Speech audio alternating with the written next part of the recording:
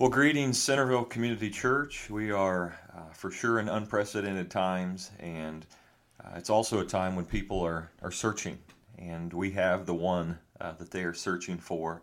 One of the things that excites me is whether you're listening to this on Saturday night or on Sunday morning, that this Sunday, our president has declared Sunday a National Day of Prayer, and I can't think of anything better for you and your family to do than to pause on your Sunday morning and take a few minutes and pray for our country, pray for our leaders, both nationally and here locally, and pray that God would do a mighty work in and through this and draw people to Himself. There's a song that I thought of this week that I remember singing a lot growing up, and it's an old hymn that goes like this, of cast all your cares upon Him.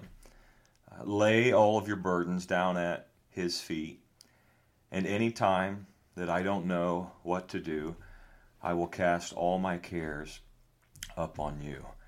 Straight out of 1 Peter 5, verse 7, to cast all of our cares. Some of your Bibles may say cast all of your anxiety upon Him. So last week we started a series, Who Jesus Is, and we are just 4 weeks out from Resurrection Sunday, which is so hard to believe. It will be here before we know it. And we developed this series really with the idea of just looking at the life of Jesus, who He is and what He means to us, the nature of Jesus, the love of Jesus for us. And I shared last week that each week I want to share some names of Jesus to you. And this week they're so appropriate, that He's our deliverer. He's faithful and true. He's the good shepherd. He's the great high priest. He's the head of the church. He's the holy servant. He is the great I am. He is Emmanuel, that He is with us, that He is the indescribable gift, that He is the judge, and that He is the King of kings. And I think when we truly realize the great lengths that Jesus went to show His love for us and to us, to lavish His love upon us, it truly changes everything, that Jesus changes everything. It's our first value as a church as well, that we want Jesus to be at the center, that everything that we're going to do is going to be motivated by following Jesus and His example, that He's the basis for everything we want to be and why we want to do things. If you were here last week, we were in John 8, looking at a section in Scripture where Jesus was going back and forth with the religious leaders, a tense moment, and then in verse 12, he reminded them that He is the light of the world. And Jesus, He shines His light into this world, into darkness, to reveal darkness so that we can become more like Him. He also wants to shine His light in and through us so that He can draw people back to Himself. And we also mentioned if we want to learn more about God, then we need to look to Jesus. Because when we do, we get a picture of His heart and His character and His nature, and we learn so much more about Him. Last week we mentioned this quick point to you, and I want to share it again today, that there's something different about knowing about someone and actually knowing someone. And the goal of this series is for us to really get to know Jesus. When you know about someone, you can know what they do, maybe where they work, where they live, what team they're on, what movie they're in. But when you truly know someone, when you have a relationship with them, that you have an ongoing, intimate relationship with them.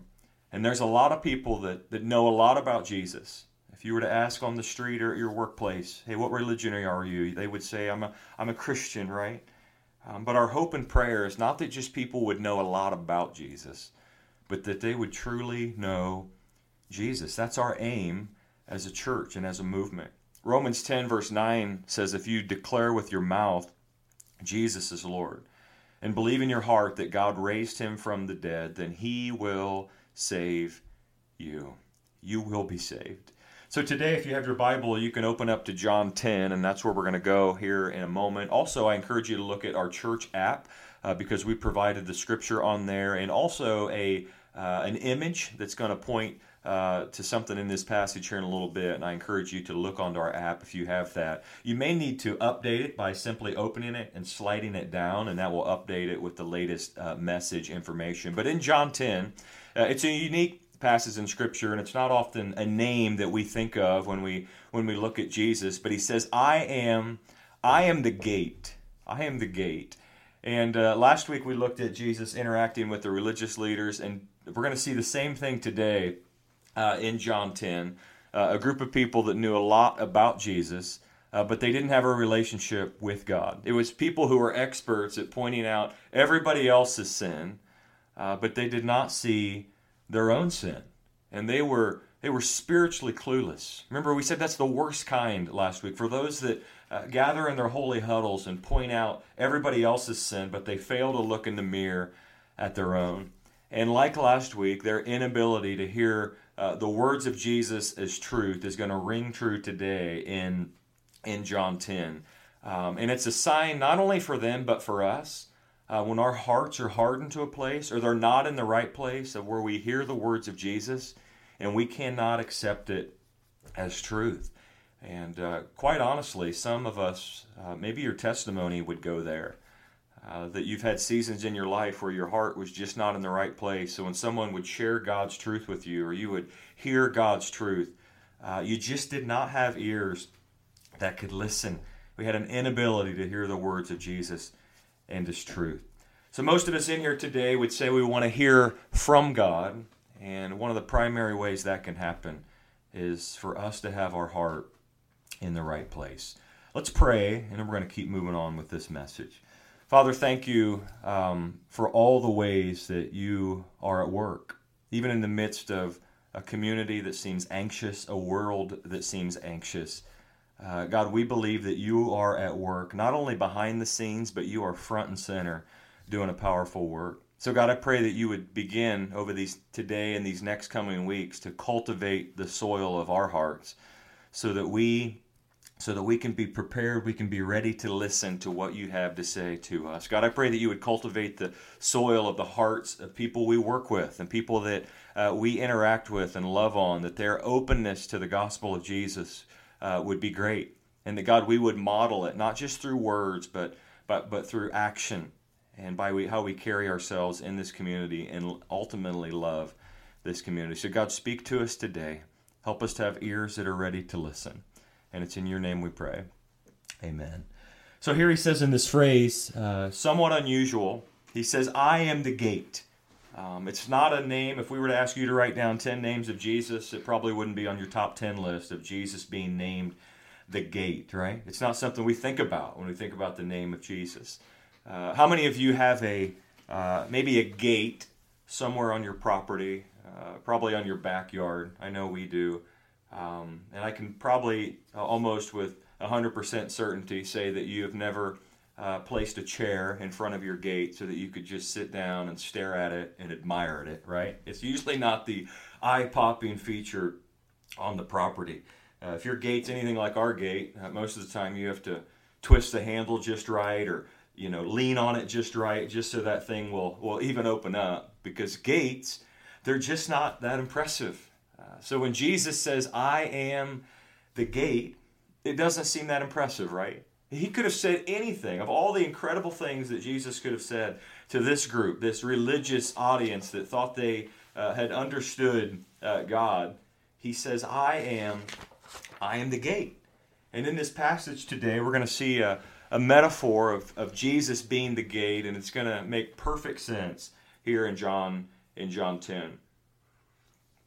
And we will see the reason why this is so important right here in this passage, that he's the gate. So open your Bibles if you have it. If you're in your app, John 10, I'm just going to read verses 1 and 2 to start out. Very truly I tell you, Pharisees, anyone who does not enter the sheep pen by the gate, but climbs in by some other way, is a thief and a robber. The one who enters by the gate is a shepherd of the sheep.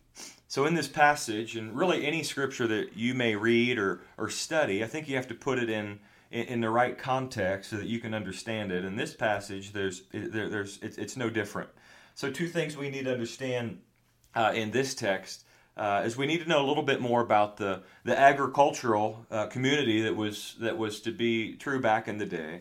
And I think it's also important to understand the spiritual system or the religious system that the religious leaders had created that Jesus was speaking into during this time. So back in the day, there were sheep everywhere. So it would have been normal for Jesus to use a illustration dealing with sheep. Nobody was asking as Jesus was sharing this, what are sheep, but how many of us, or maybe yourself, you've either driving around or even in the last 6 months have seen any sheep, right? I mean, most of us, the answer would be no, because we don't see a whole lot of sheep around anymore, unless you live in a farm or maybe you raise them yourself. But back during this time, everybody would have raised their hand. They would have all understood this illustration of Jesus speaking about a sheep. So it was very common during this time for the shepherds that they would watch their sheep all day long. Pretty boring, monotonous job. They'd let them graze, keep them from harm, steer them in the right direction. But then they would leave their sheep at the end of the day in a holding pen, or what they would call a sheepfold. And if you have your app open, you can see a picture of what a holding pen back in Bible times, or a sheep fold, may have looked like. It would have been this huge rock-like figure, circular, sometimes square, sometimes rectangle, and maybe the top would have some twigs or some sharp type things so people could not climb over the sheepfold. And the shepherds may share this sheep pen. There could be numerous families living in the same area, and they would share this sheep pen with other families nearby. So through the night, the sheep would stay in this particular pen, and then in the morning, they would be released to graze. So Jesus' listeners, they would have understood this. He would have been connecting with them with his comments about the sheep. But I think it's also important, and we'll come back to that in a minute, to understand the spiritual system that he was speaking to the religious system that really was wreaking havoc in the communities. It was an Old Testament system that the religious leaders had, we could say, hijacked or even perverted or twisted. And the Pharisees and religious leaders did this during that day. And it was a system more about works than it was about following God or even knowing God. So we know in Scripture that sin had entered the picture in Genesis 3. So our sin nature was already alive. And then you fast forward to Exodus 20. God was doing a mighty work all the way up until that time. And this new nation was about to take off. So God is giving the people these 10 commandments. And he gave them the 10 commandments to begin to steer them in the right direction, to give them some parameters as they carry on as a nation. But God also made clear that they could not follow these 10 commandments just on their own power alone, that they needed God's mercy, that they needed God's help. And this was a key point to the 10 commandments. The first 4 commandments were about their relationship with God, and the remainder were about their relationship with one another as they're carried on as this new nation. So the Pharisees, the religious leaders, imagine, as we only can imagine, we see it today with leaders, they're power hungry, and they began to really twist this system. And they thought the 10 Commandments was really an opportunity for us to follow them to a T just so we could receive the approval of God, which was not true. So they developed this religious system based on the 10 Commandments, and the list got long and it got wild and crazy. And the 10 Commandments in the original Hebrew text had 613 letters in it. So when they came in, there were 613 laws based on the 10 Commandments that were created, one from every letter. And some of you may know this, but there were 248 affirmative commands, which means, hey, do these things. And there were 365 negative commands, which is don't do these things. So they had these lists of you should do these things, and here's a list over here, you should not do these things. Imagine 613 of them. How in the world would you even understand or memorize them all? And then they divided the list between binding and non-binding commands. And then they memorized the commands.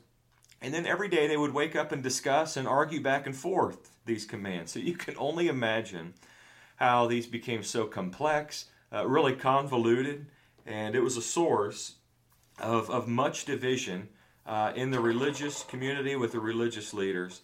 And it became to a place where it was just absolutely exhausting.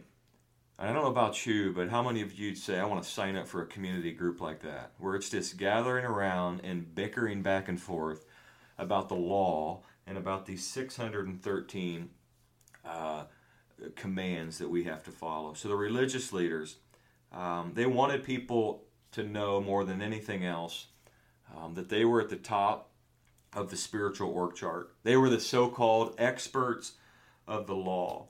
And what was supposed to be the Ten Commandments and the law, something that pointed people to God, ended up being something that pointed people to themselves. And it was more about, in that religious community, receiving approval from the religious leaders so that they could join the club rather than receiving approval from God. And Jesus comes along in John 10 and he says, whoa, whoa, whoa, whoa, whoa, whoa. I am the gate. John 14:6, I am the way, the truth, and the life.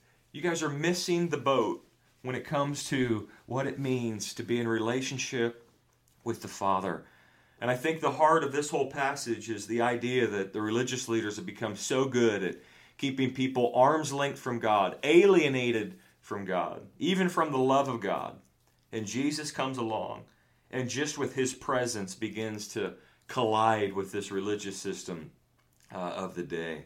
From this works-based system to a grace-based life through his death, through his burial, and through his resurrection. So when we get to Easter Sunday and we celebrate what Jesus did for us, he truly gave us the most incredible gift. And he says in John 10, and he reminds us today, he says, I am the gate. If you don't come through the gate and you try to go through some other systems or maybe even try to make it happen through another method, you are up to no good. And who was Jesus speaking to when he said these words? To the religious system of the day. To the people that were power hungry, to the people that were absolutely up to no good, and they were leading people off course. And Jesus shows up and he reminds them it's Jesus plus nothing. It's not Jesus plus all these other things. And that's where the religious leaders were going. And they were leading people astray. Let me give you two scenarios to set up some of this passage. Imagine tonight, hopefully you're not listening to this at night, or this could be scary, but you were in bed and all of a sudden you hear a knock at the door, which at midnight, which most of us, we don't like to hear knocks at the door, but one of the things you'd probably do is sneak up to the front of your house and maybe either turn the light on or kind of peek out a window to see who it is. And if it's someone you knew, depending on who it was, you maybe not think much of it. You may even let them in so that you can talk with them, right? Well, imagine the second scenario. You're up late at night because you know you don't have to go to church tomorrow because everything that's going on, and you're going to get one more show in, and all of a sudden you hear a window crash right in the house. What would you do at that moment? All of a sudden a window crashes and broken in the house. You would experience fear, probably like never before, because if a window is to break in your house, more so maybe than even somebody knocking at your door, on a scale from 1 to 100, what percent do you think that person is coming in to harm you? It would probably be a 100%, right? They are up to no good trying to get into our house and to cause harm to either me or my family. Well, back to the passage in John 10, 1 and 2. It says, very truly I tell you, Pharisees, anyone who does not enter the sheep pen by the gate, but climbs in by some other way, is a thief and a robber. The one who enters by the gate is the shepherd of the sheep. And Jesus is letting the religious leaders know right here in this passage, you may think that you have come into the fold. You may think you have come in the right way, but you have absolutely come in the wrong way. I am the gate. We see Jesus in this passage say two different things. So which one is it? He says, I am the gate and I am the shepherd. Which one is Jesus? And he answers both, right? Jesus is absolutely both. He says, if you do not enter by the gate, you are in it for the wrong reason. So let me ask you this question. Are there people in our culture today and around the world that are trying every possible avenue to get into the good graces of God? The answer is yes. So many people, instead of going through the gate or trying to create ways to God, and they absolutely fall short. What are some of the ways that we see today? Well, some try to enter through the gate through good works. They think, well, look at my life, look at all the things that I have done. I've done so many good things for people. If God was to look at my life, he would say, well, you're in, right? Because you have done so many good things. Well, Titus 3:3-5 says, at one time, we were too foolish, disobedient, deceived, and enslaved by all kinds of passions and pleasures. We lived in malice and envy, being hated and hating everyone, hating one another. But when the kindness and love of our God and our Savior appeared, he saved us, not because of righteous things we had done, but because of his mercy. And listen to this. He saved us through the washing of rebirth and renewal by the Holy Spirit. This passage lets us know if we're trying to get into the sheep pen, if we're trying to scale the wall by good works, if we're trying to get into the good graces of God by anything else but the gate, by Jesus, we are absolutely missing it, and it does not work. And this passage reminds us it's only because of the shepherd Jesus, and that we need to use the gate. Others say, well, I'm going to get into God's graces by obeying the law. There's some today, if you were to ask, hey, what religion are you? They'd say Christian. And if you said, are you going to heaven? They'd say, yeah. And then if you said, why? There would be many in our culture today that would say, well, because it's all they know, that I've followed the Ten Commandments. You know, I haven't broken any of the Ten Commandments. I've done a lot of good things. When in reality is, and we'll do some teaching on the Ten Commandments down the road, I could probably make a case that most all of us have broken a great majority of the Ten Commandments. Because you read through the New Testament and the bar was raised when it comes to the Ten Commandments and it comes to what's going on in our heart and in our minds. Paul speaks to this in Galatians 2:19-21. And if there was ever a guy qualified to speak into this following the law and being under the grace of Jesus Christ, he lived in both worlds. And Jesus changed his life and he knew it. So he says in Galatians 2:19-21, for though the law I died to the law so that I might live for God. I have been crucified with Christ, and I no longer live, but Christ lives in me. The life I now live in the body, I live by faith in the Son of God, who loved me and gave himself up for me. I do not set aside the grace of God, for if righteousness could be gained through the law, if righteousness could be gained through everything that I've tried to do, I knew the law frontwards and backwards, could recite it with my eyes closed. I had it memorized. If that's what got me into right standing with God, Christ, he says, died for nothing. So if we think we can enter the kingdom of heaven by scaling the sheep pen wall of just obeying the law and obeying Old Testament Ten Commandments, right, and following them to a T, Galatians 2 would have something different to say about that. And we see again, it is only through Jesus, and we need to enter the gate. People try to enter the gate through a watered-down gospel. They don't talk about sin. They don't talk about the blood of Christ or what Jesus did for us on the cross. People try to enter through prosperity gospel. We see it all the time, that God's going to bless you and give you more and more and more. And the pressure's going to be, and it's always going to continue to be, it's going to grow on this church, Centerville Community Church, and really the Big C church around the world, to cave to whatever new idea of the day is winning to fit the gospel message. And I can assure you that we are not going to change in this area. As a Christian and Missionary Alliance Church, as Centerville Community Church, it is only through the gate. It is only through Jesus. So while methods will change, while the presentations and styles and structures and even the look will change at times, the timeless truth of the gospel of Jesus Christ is unchanging, because we serve a God that is unchanging. It is our highest value to keep Jesus at the center. And everything that we're motivated to do and everything that we will be is because of Jesus Christ. He is the way, the truth, and the life, and he is our gate. If you have your app still open, I want you to look at that sheep gate picture again.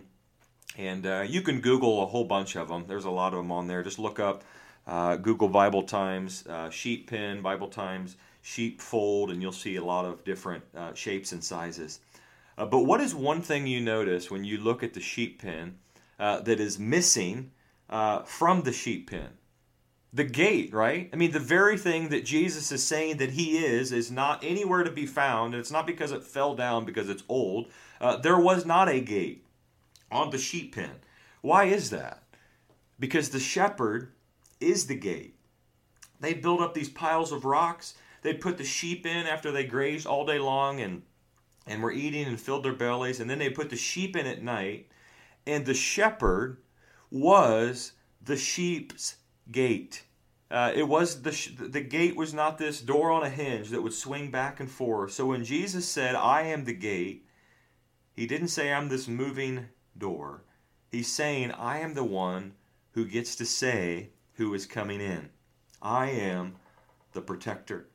And no one or nothing is going to get to you that does not go through me first. That's a great promise. John 10, verse 2 and 3 says, the one who enters by the gate is the shepherd of the sheep. The gatekeeper opens the gate for him, and the sheep listens to his voice. He calls his own sheep by name, and he leads them out. So in the morning, when everybody would wake up, the shepherd, he may have even fell asleep at the gate, I don't know, for a little bit. But they would wake up and they would begin to lead the sheep out during the morning to graze and to be at pasture again. Remember I said earlier that there could be multiple families, multiple herds of sheep, and multiple shepherds that are represented with the sheep that are inside the fold.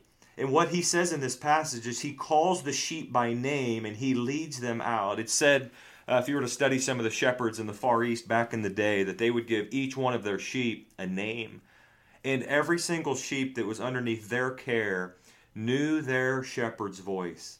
So one after another, shepherds would step up to the gate and they would call out their sheep, and their sheep would walk out and the rest would stay. And then the next shepherd would step up. Could you imagine the incredible scene? Maybe you have a pet like that. Our pets aren't so good, but maybe you have a pet that just knows your voice, knows when you're home, knows when you're calling him. So true believers, what Jesus is saying here, as a sheep belonging to the true shepherd, we will never walk out and not be under the care of our good shepherd. That when we pass through the gate, that we'll never wander out throughout the day and be alone. Why? Because we're under the shepherd's care. We're under his protection. That the true sheep to the true shepherd know Jesus' voice. And some of you may say, well, I don't know if I do. I don't know if I do understand or know Jesus' voice. But let me just do one quick example this way, that when you hear people maybe talking about something spiritual, or maybe one of the social issues of the day, or something significant, and there's something inside you that the Spirit of God is prompting to say, I don't think that's right. And there's something stirring inside of you to think, I don't think that's right. Why is that? Why? Because you understand and you hear the shepherd's voice, right? You can tell when it's him speaking, when it's him prompting you. John 10, verse 4, it says, when he has brought out all his own, he goes on ahead of them, and his sheep follow him because they know his voice. Listen, but they will never follow a stranger. In fact, they will run away from him because they do not recognize a stranger's voice. As Christ followers today, especially just in the last week we've been living in our world today, we're being bombarded with messages. We're being pressured with forces all around us. And I believe when we are able, if we pray about it, that we are able to recognize the shepherd's voice. Psalm 46:10, that if we will be still and know that he is God, and we will listen for the whisper of God, we will recognize his voice in the midst of it all. But we need to stay connected with him through his word. We need to stay connected to him through prayer. John 10:6 says Jesus used this figure of speech with the Pharisees, right? That's who he's speaking to. But the Pharisees did not understand what he was telling them. Well, why didn't they understand? Because they didn't know the shepherd's voice. They weren't a sheep, right? Verse 7 says, therefore Jesus said again, very truly I tell you, perk your ears up, religious leaders. I am the gate for the sheep. All who have come before me are thieves and robbers, but the sheep have not listened to them. Jesus in this passage, he's calling them out, and they don't even know it. These guys have had power for so long. They were power hungry. And Jesus in this passage in John 10, he is setting the record straight. Because for the religious leaders, for the longest time, they were selling this idea of following rules, of following the law to a T, these regulations, even all these add-ons that they had created for the specific community that they lived in. And then they would in turn be the judge and the jury on how people were doing following these. And then Jesus shows up and he says these two words instead. It's not follow these 613 anymore. It's not follow all these religious laws and regulations and rules that the religious leaders have created, but he says two words instead. And he says, follow me. I am. Follow the great I am. He is God with skin on. And I know many of you listening today that your testimony, you could shout from the mountaintops that once you choose to follow him, that your life will never be the same. I want to close today with verses 9 and 10. And Jesus closes with really a promise and the gift that the gate is to us, the good shepherd is to us. In John 10, 9 and 10, it's in your app. He says, I am the gate. Whoever enters through me will be saved. Jesus says, I am the only way. I know these religious leaders, these Pharisees have created a lot of different things and they believe they're the judge and the jury, but let me remind you, follow me. I am the way to salvation. I am the way to eternal life. I am the way, the truth, and the life. They will come in and go out and find pasture. The thief comes only to steal and kill and destroy. And Jesus is making a point to these religious leaders. You know what? You guys never really cared about the spiritual welfare of these people in the first place. And he says you're more committed to your spiritual systems than you are committed to the Word of God. So he says the thief comes only to steal and kill and destroy. I have come, and listen to this promise, I have come that they may have life, that you may have life, and have it to the full. You know what this shows me is it's God's divine love, his absolute divine love for us.